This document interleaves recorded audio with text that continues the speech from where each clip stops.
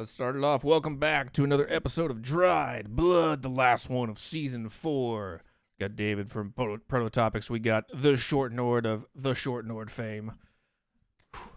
Nord, back again. Been a while. Your hair's longer. How's that feel? It is. It's grown on me. It's going good. You're older, wiser in so many ways. Was that the motivation of your character tonight? It was. Yeah. I genuinely made this character while talking to my 19-year-old nephew. And I was like, this is the best inspiration. What's the best inspiration comes from real things. So I was like, I need to be just a Gen Z kid. I love it. It was a lot of fun. I hope his puberty story is a little less traumatic. Oh, it's much less traumatic. He's got everything I never had. He's like 6'5". He's like this big dude. I was like, man, you had it lucky. So it's fun to play that. So no, that's fair. That's fair. It was a beautiful moment right from the beginning. Great delivery. I loved it. I gotta say, to counter you, we had David bringing in Ricky, and I was so tempted every time to say Ricky Bobby. It's hard for me just to start with Ricky. How did you come up with Ricky? I'm really glad I got to play the heel and firstly, like, because then the Spider had that whole arc thing. I felt like that was very good. I came up with Ricky, just the simple idea of dragon trapped in human body, because then you could be super pompous. And if anybody says like, "Why are you so pompous?" Well, I'm a dragon. So that was mine. But are you a dragon? Is he a dragon? No, I'm. Not we're playing a game. Are you like, what's the? Come on! It's a fantasy game. What? Wow. This is real life to me. I don't know if you understand this. I mean, well, cannot honestly, make a the distinction. only reason that we've been playing D&D with you is because we thought you were a dragon. Yes, and Short Nord is an actual Nord. Oh, so this is now awkward for all of us. This is now very awkward. Very uncomfortable. I might feel safer now, frankly. Okay, y'all clearly have some issues unresolved here. Well, that's who doesn't. That feels very like an ununique thing. This is our house. What are you doing? This is true. You're not wrong.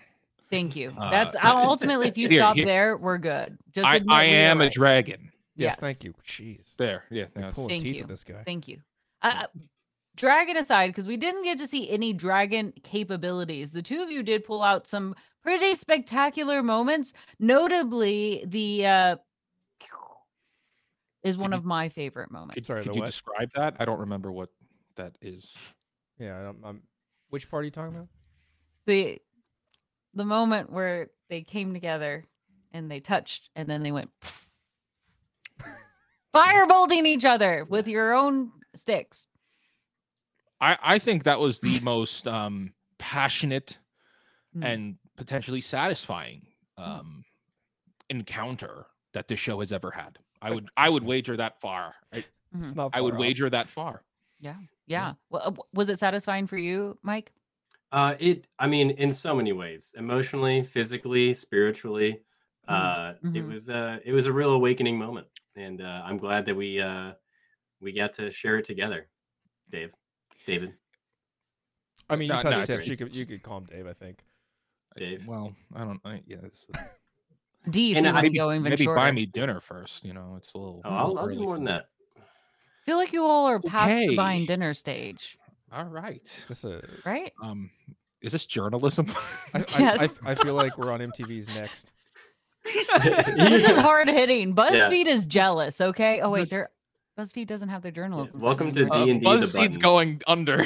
Yeah, it is. Yeah, it is. That's why they're jealous. Okay. We need to have like a D&D episode of The Button where we can just have different D&D characters like next. No. Yeah, that would be sick, actually. That would be a great idea. But I feel like in another, like if those two were in a campaign, they would definitely be like cool uncle nephew vibes. Like you're a cool dragon that goes to parties. I would love to be a part of that. Yes. Like the immediate, like when you came out, I was like, I actually love this character. I don't want to hurt him. I don't want to hurt him. I and was. yet you did. A lot. Killed me. It's passing of the torch is what it was. Yes. Sometimes we kill the things we love the most, Sometimes you need to tackle the dragon to become a man. So that's just it happened. Yeah. To be the man, you gotta beat the dragon. Yeah, I mean, some people have their own ways of doing that, but yeah, it's kind of a Black Widow move of you. Oh, yeah, I didn't think about that. Yeah. Okay. This is And your persona because you are a spider. What, like Scarlett Yeah. Johansson? Sure, we'll go with that. It's his All right, Scarlett let's put it. Johansson moment. Definitely. yeah, and you're the Callan Jost to my Scarlett Johansson.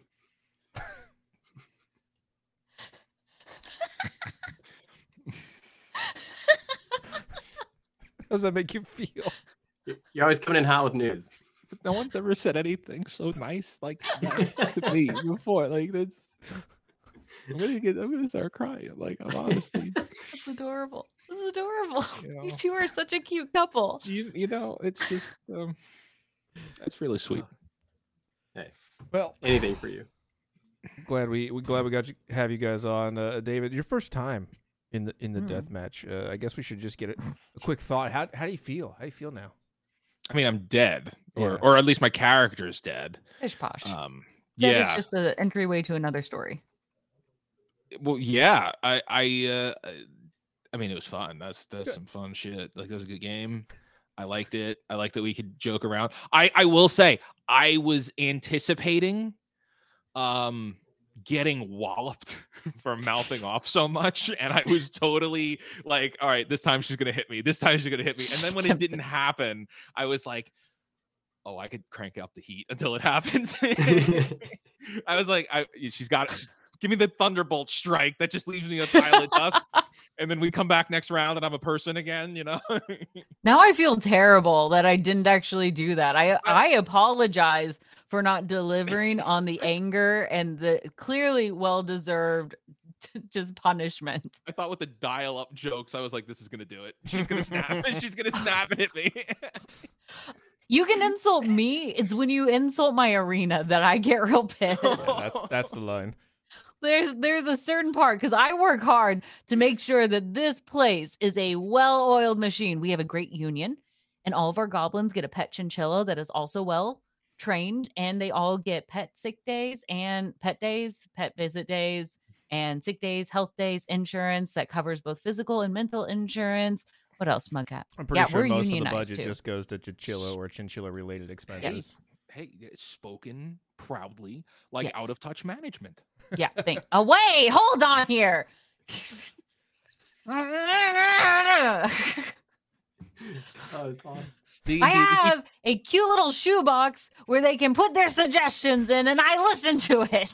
and then you tear them in half if we don't like the suggestions. Some of them are bad, okay? I have record losses because the CEO just keeps funneling money into chinchilla research. Let's just say D20 Deathmatch maybe has a PO box in Massachusetts, but it's located in Chicago. Listen, I don't want to talk about how I had to spend so much of our funds for that chinzilla. So it's a little ridiculous, and feeding it is way more than I realized. I feel like you take the suggestion box papers and rip them up and make them the confetti at the pizza party that they get. You're going into early retirement. Just never heard. Hey, I made sure they got some of that keg. Okay.